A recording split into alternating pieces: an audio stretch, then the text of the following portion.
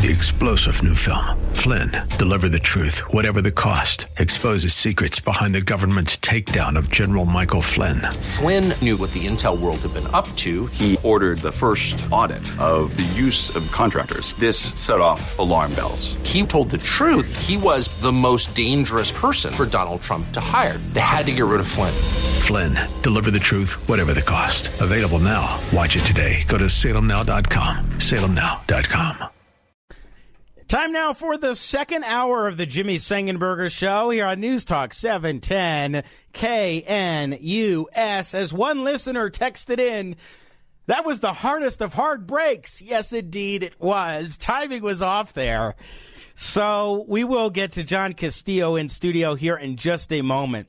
But he's been waiting so patiently. I want to squeeze in before we welcome John, who's in studio right now, onto the program. I want to get to Joe in Arvada, who was telling me at the very end that he grew up as a Star Trek fan, which was leading into a point. Joe, thanks for waiting longer. We really appreciate it sticking around. So go for it.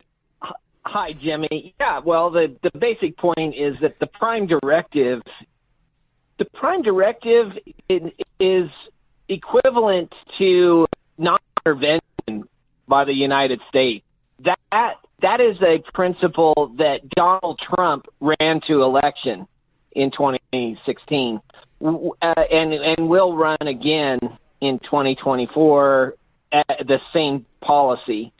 See, we need to stay out of these Ukraine kind of conflicts, Vietnam. I could go on for a long time listing Afghanistan, all of these different military-industrial complex embroiled battles that wars that aren't even declared wars. It's a nonsensical thing. But the idea that we stand up to China is more something that has to be done economically. And also, it's an information war. The idea that the Wuhan Institute, the Wuhan Virology Lab started the virus was known to all of us, Jimmy, yes, for 2 years and 3 years plus months. Well, actually, I mean conservatives that listened.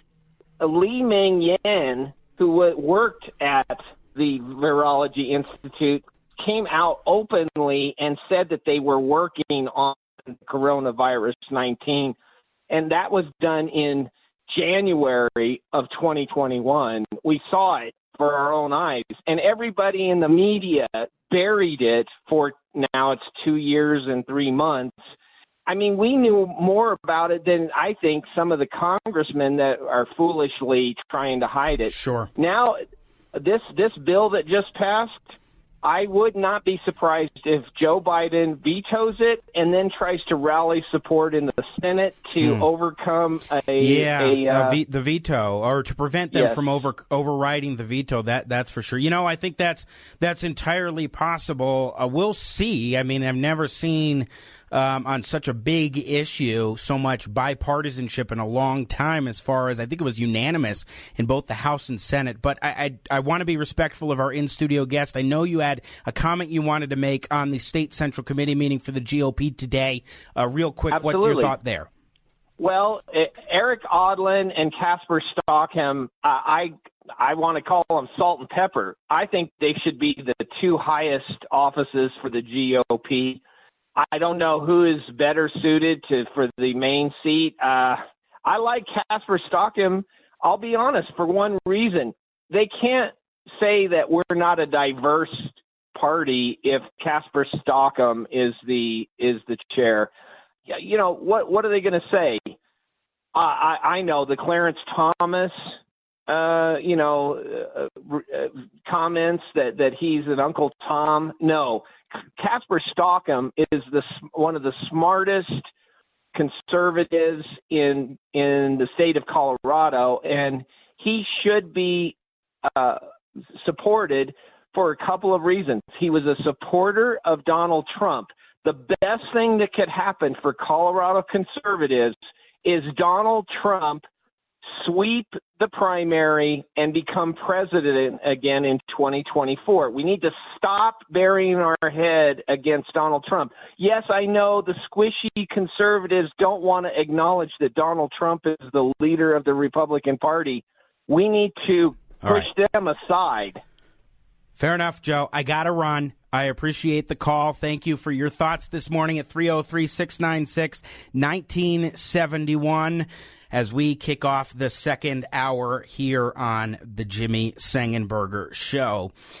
Last week, there was an alert put out via none other than Vice President of the Denver Public Schools Board of Education, Tay Anderson, and the Secretary of the Board, Scott Esserman.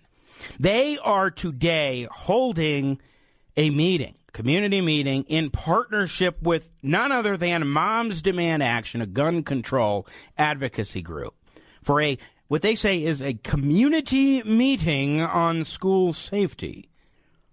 This event on March 11th today is at 11 o'clock, Manual High School. If you're in Denver, I encourage you to go check it out. I encourage you to go ask a question, to push back, be respectful, but let different voices be heard, especially if you have kids in the district that are willing to raise a question or to push back specifically on, say, the issue of restoring school resource officers to schools. They say this is an opportunity to discuss strategies for ensuring the safety of our children in schools, including gun violence prevention, mental health support, and emergency preparedness. Again, happening at 11 a.m. It will also feature Denver Police Chief Ron Thomas. Now, in light of this program today, which is particularly happening in the wake of the tragic death of a student, I believe 16 years old, at East High School, Luis Garcia. He was shot a block or two away from East in Denver by reportedly, allegedly, two other students from, I think, one car to another. And he died 2 weeks later. Meanwhile, more is happening in that front, where you have also a shooting that took place 20 minutes after that East High School shooting outside the Emily Griffith campus, which includes DPS headquarters.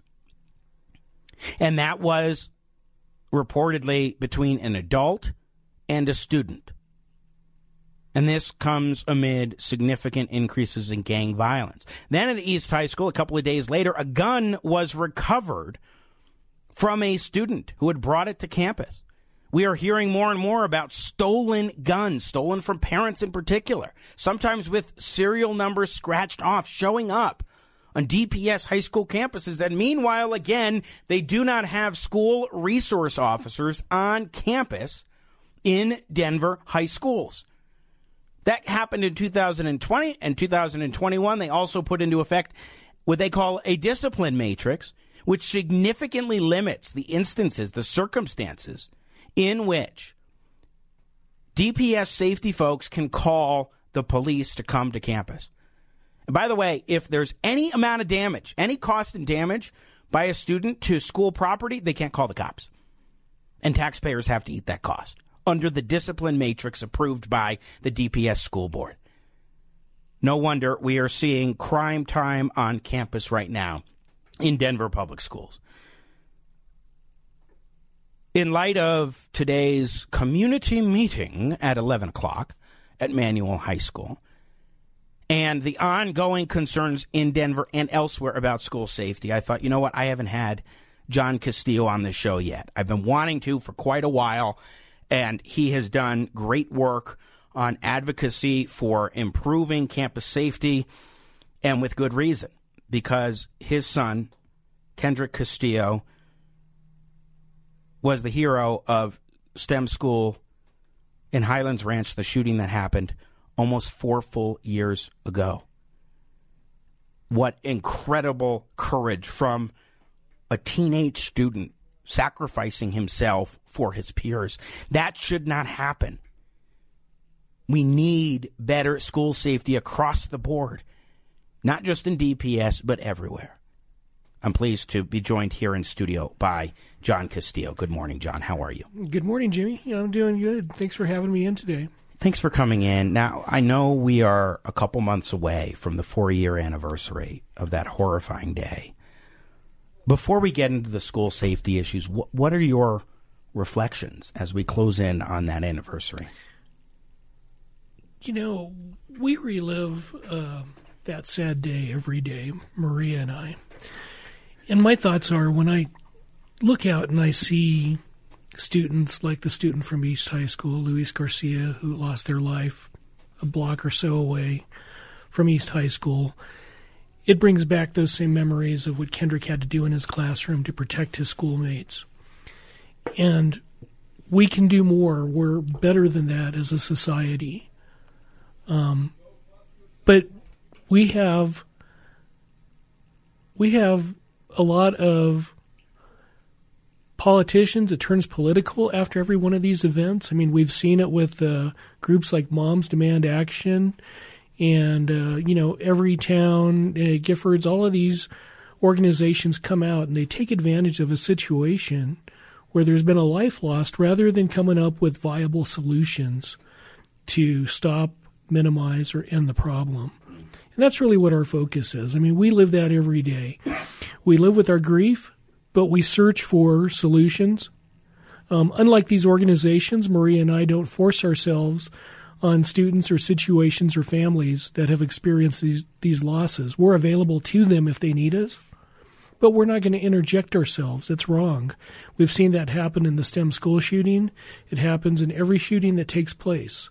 Just give it 24 hours, and you'll see the government, many times in our opinion, the government that created the very problem by having gun-free zones, soft targets that create these students and educators vulnerable to these attacks, are the same ones that are trying to come with solutions that they never deliver on. Well, you talk about gun-free zones, John, and look, we have students that, in spite of the fact that they are gun-free zones, are bringing guns to campus in Denver. Increasingly, they are discovering these guns, sometimes serial numbers marked off, and they're stealing them from their parents, who probably bought them legally, at least in some instances. And who knows, with all the gang connections, how many guns are not being purchased or obtained through legal means originally. What I mean to say is 16-year-olds bringing a gun to school, like, there's no legal basis for that.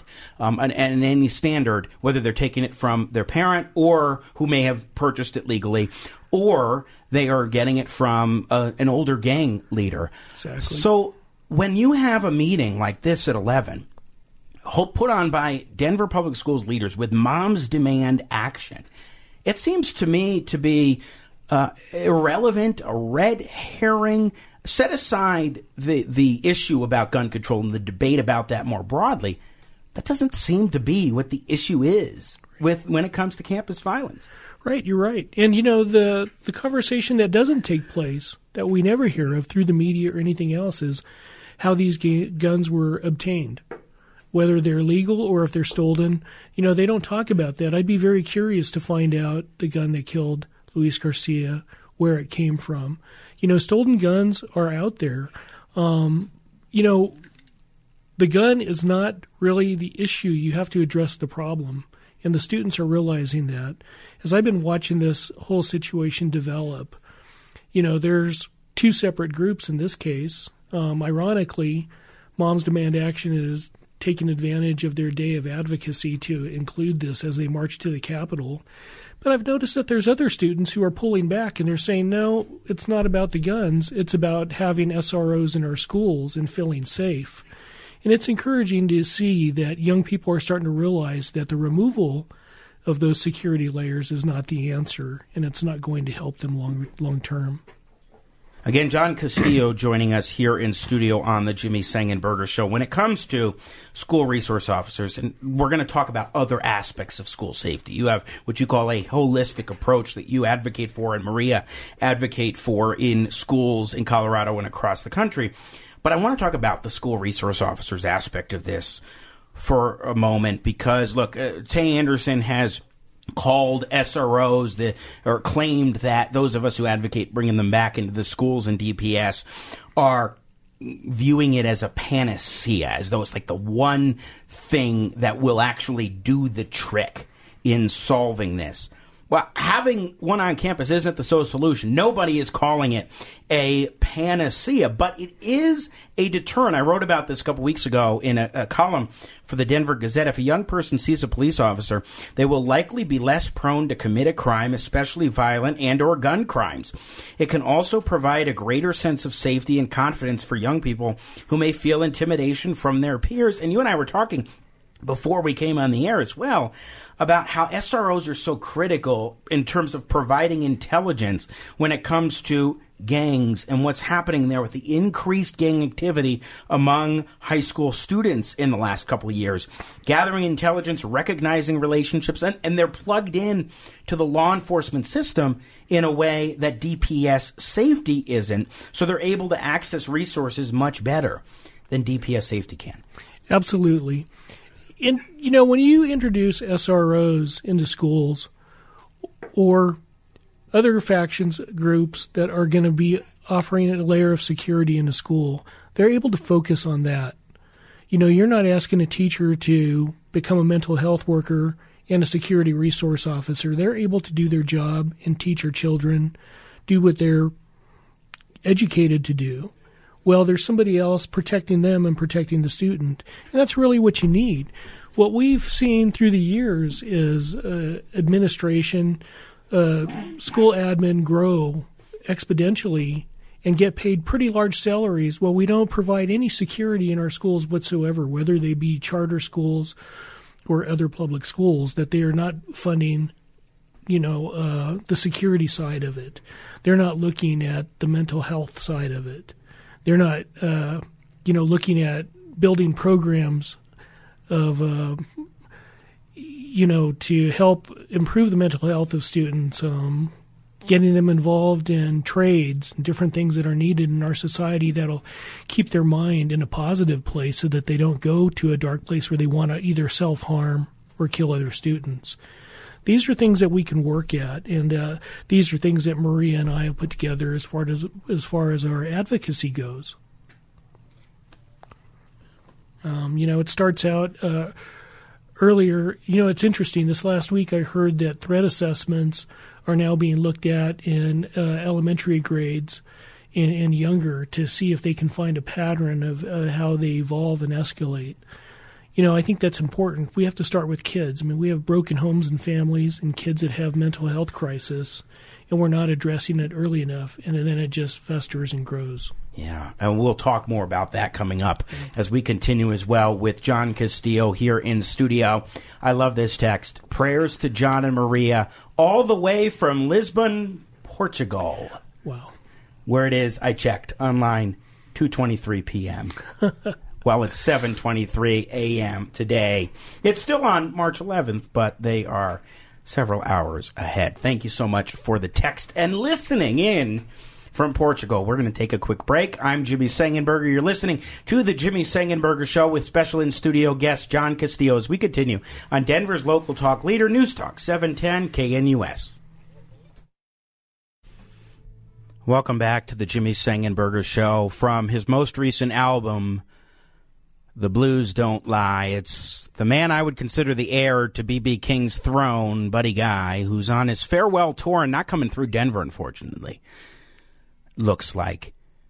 He's joined by Jason Isbell on this tune. It's called Gunsmoke Blues, and very much apropos to our discussion this morning on school safety and the importance of focusing on realistic, real-world ways to keep kids safe in Colorado schools. Anywhere across the country, but especially here where we can all make a difference, which is in Colorado. And we're talking about the broader issue, but also in terms of Denver Public Schools, where there will be a community meeting today at Manual High School led by Tay Anderson and Scott Esserman of the DPS board, and Chief Ron Thomas of the Denver Police Department will be speaking as well, and Moms Demand Action is putting this on and I thought we need to have a real discussion about school safety. John Castillo here in studio, of course, his son, Kendrick Castillo, the hero of the STEM school shooting just over 4 years ago. May of this year will be the anniversary. John, we were talking a bit about school resource officers and the importance of restoring them into DPS schools. You want to take that a step further, particularly in school districts that have school resource officers. Talk a little bit more about that aspect and armed staff. Yeah, right. I mean, there's a lot of options available. School resource officers are one of them, and we support school resource officers, of course, being in schools. But there's also another option of having armed school staff. And the benefit to that to us is quite obvious. I mean, a school resource officer that's uniformed and in a school is easily identifiable. Perpetrators that want to carry out a crime know when they come and go. Often they're shared between schools. They're not specifically in one school for 100% of the time. So if a school shooting or act of domestic terror, as we've come to call them, take place, they can be planned very easily by monitoring SROs. So armed school staff is a great viable option. The training, which I've gone through myself through FASTER, is, surpasses what SROs go through. So they have that aspect of it. They're also trained in stop the bleed after a mass casualty event. They're not uniformed. They can be anybody in a school. In fact, there are many teachers, a lot of people don't realize, that are into shooting sports, have their concealed carry, have done training. Some of them are military veterans, ex-law enforcement that actually work within our school environments. And the benefit to that is they're willing to protect kids and staff at a fraction of what a contract of an SRO will do. So you can afford to have an SRO and then also have other staff within a school in various places. And, the protection becomes immensely greater in those environments. It is a deterrent. It takes these soft, gun-free zones, soft targets, and lets somebody know that, hey, when you enter into this, you're going to be met with aggression if you try to do something horrible and slaughter children and teachers. And that's really what we need. That's why we advocate for this. At first, I looked at it very hard, thought about it, and then when I went through the training and I've seen places where it works, it just makes sense. I mean, it's natural.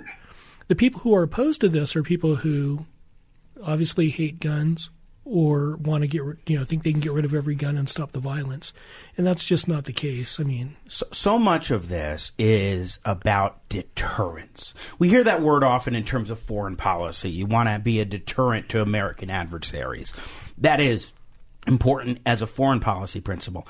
But when we're talking about teenage students who may come to school, not necessarily to do violence per se, but sometimes what you have increasingly in DPS, as I hear from folks who are sort of on the ground here in these safety situations, you hear about instances of intimidation where it's like showing a firearm to another student, or that a student knows that a particular student is carrying and intentionally trying to intimidate that student, particularly related to gang violence or gang activity. That's a very real thing. And whether it's on or off campus, school resource officers and others who are trained appropriately and properly, who are armed, can provide a significant deterrent effect, because students will know there could be consequences if they are bringing a gun to school or engaging with a firearm or what have you. Right, absolutely.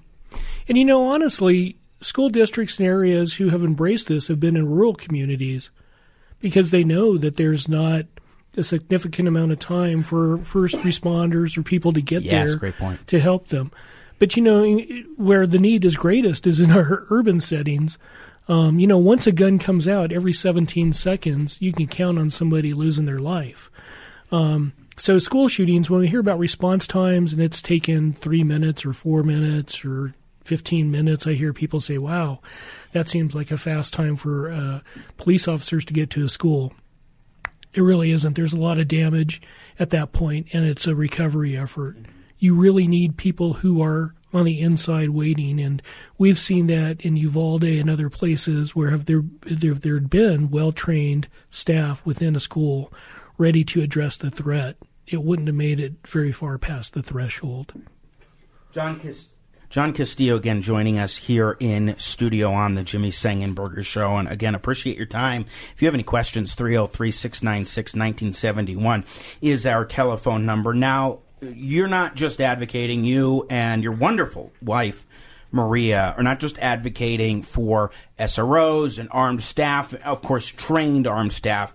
You've got what you call a holistic approach, which has a couple of other things. And I want to talk about the family aspect. You talk about focusing on the strength of the family with early education, mentorship, involvement in enrichment activities, variety of different things that bring up a household where you have the family that's interconnected, you have good values in the kids. I mean, clearly that was on display in the heroism of your son, Kendrick. And so many students are brought up with good values, but there are so many who are missing out for one reason or another. Talk to me a little bit about that aspect. Yeah, let's talk about that. You know, the problem with our society right now is so different than it was in the past. We looked at where there was an absent father in a family and a single mother raising kids and you know, them getting into trouble or doing things. You know, that was 15 or 20 years ago. Now we have a whole different problem compiled by that. You know, we don't have virtues, we don't have values that are built into our youth. That is disappearing as people are leaving their faith. They're not returning to their churches. They're making choices on their own that, you know, frankly, are poor choices.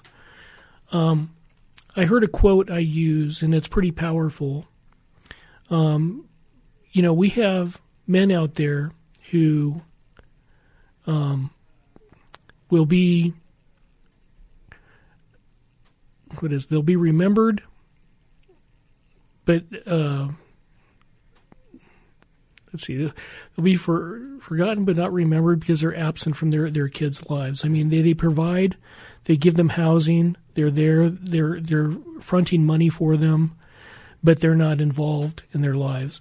And we see the same thing. It's not just men. In our suburban society, we have, you know, pretty nice homes that kids grow up in, and they're neglected. The families aren't there. They're able to, you know, send Uber Eats to their kids and Venmo them money, but they're not active in their lives. And that's a problem where we get. I mean, you talk about teen suicide, you talk about school shootings. So that's part of it. We have to have this approach where we have mentorship and we have people involved in, you know, providing that home environment to our youth through enrichment activities. Kendrick was involved in robotics. Scouting is a good thing. You know, whatever we can do, music, arts. If we have mentors who are willing to take on these tasks and work with kids, their mind typically will not take them to a dark place where they're going to either harm themselves or others. So that's another part of, and a really exciting part of our advocacy, getting in there and doing that. I mean, you know, you have community centers, the trades that are deeply needed, teaching entrepreneurship to youth. All of those things create positive brain function so that they become healthy.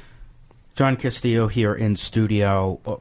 Let's build off of that when we talk about mental health and mental health threat assessments, because this is such a significant issue. You mentioned the teen suicide rate. There are so many dramatic shifts that we have seen in the past few years, particularly because of the COVID school shutdowns that exacerbated these mental health issues, and it's only gotten worse. Now, of course, there are some policies. We have some bills in the legislature that are concerning regarding how they want to approach mental health. But the fact of the matter is, we do need to address mental health issues in schools. What are your thoughts on that?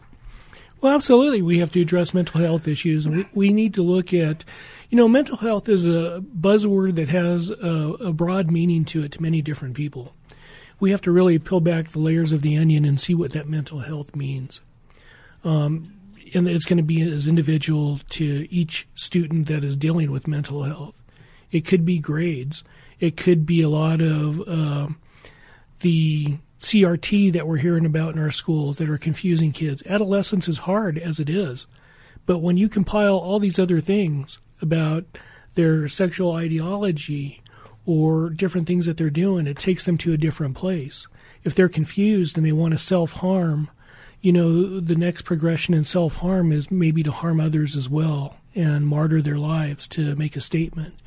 So there's a lot of things we need to look at. We really need to delve deep into mental health and see that we can reach those things and how we're going to solve them. Some of it will be through counseling. Some of it is going to be through mentorship because let's be honest, some students feel better. They're not going to sit down and talk to a mental health counselor. They can talk to somebody they trust who is a mentor and something that they're involved in. So we have to look at different approaches to achieve that. And kids need to feel safe doing so, so that's very important. That often gets forgotten as we go through this. It just gets tossed out there. Mental health, but there's nothing more. There's nothing further to it. And to really find out what that is all about, you need to go to the customer, which is the youth. You need to have kids tell you what they want. Through most of these things, we have groups like Moms Demand Action and the government and school board officials interjecting their ideas, but seldom are they going to their customer, which are the kids who are affected by it, and asking what they want. And really listening and creating panels. We just try to fix the problem for them, which doesn't really work.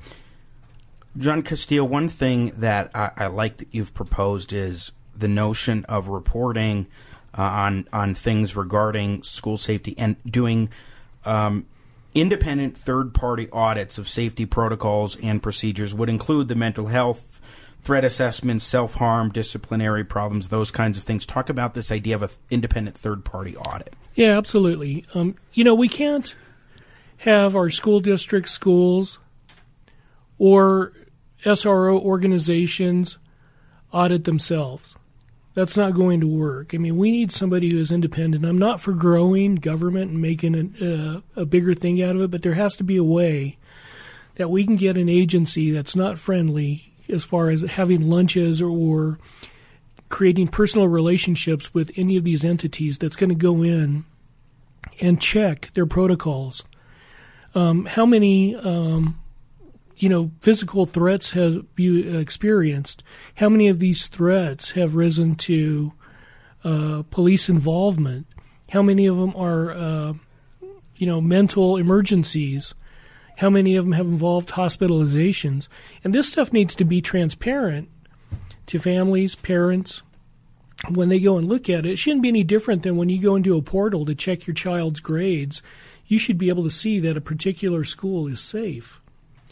And you should be able to tell that they've had X amount of maybe sexual assaults, physical assaults. You don't need to know the details of those. You just need to know that they exist within that environment.